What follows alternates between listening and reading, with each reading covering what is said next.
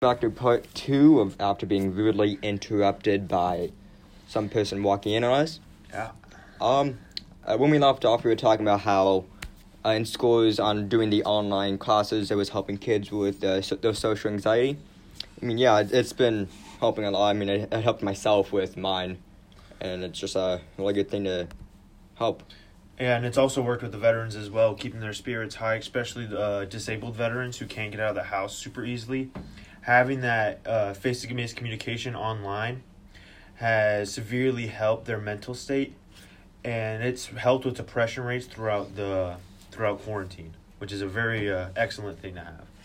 But yeah, I think that's gonna wrap it up this episode of the Brain Pain. Just to recap real fast. New leaps in research for PTSD has led to psychedelics can be used to cure, that help build neural links back up. And we got some the VA being more online based with everything that's going on. Yeah, and one more thank you to our sponsors, Raid Shadow Legends. Yep, the huge sponsor for us. And that's gonna be it. See you guys on the next one.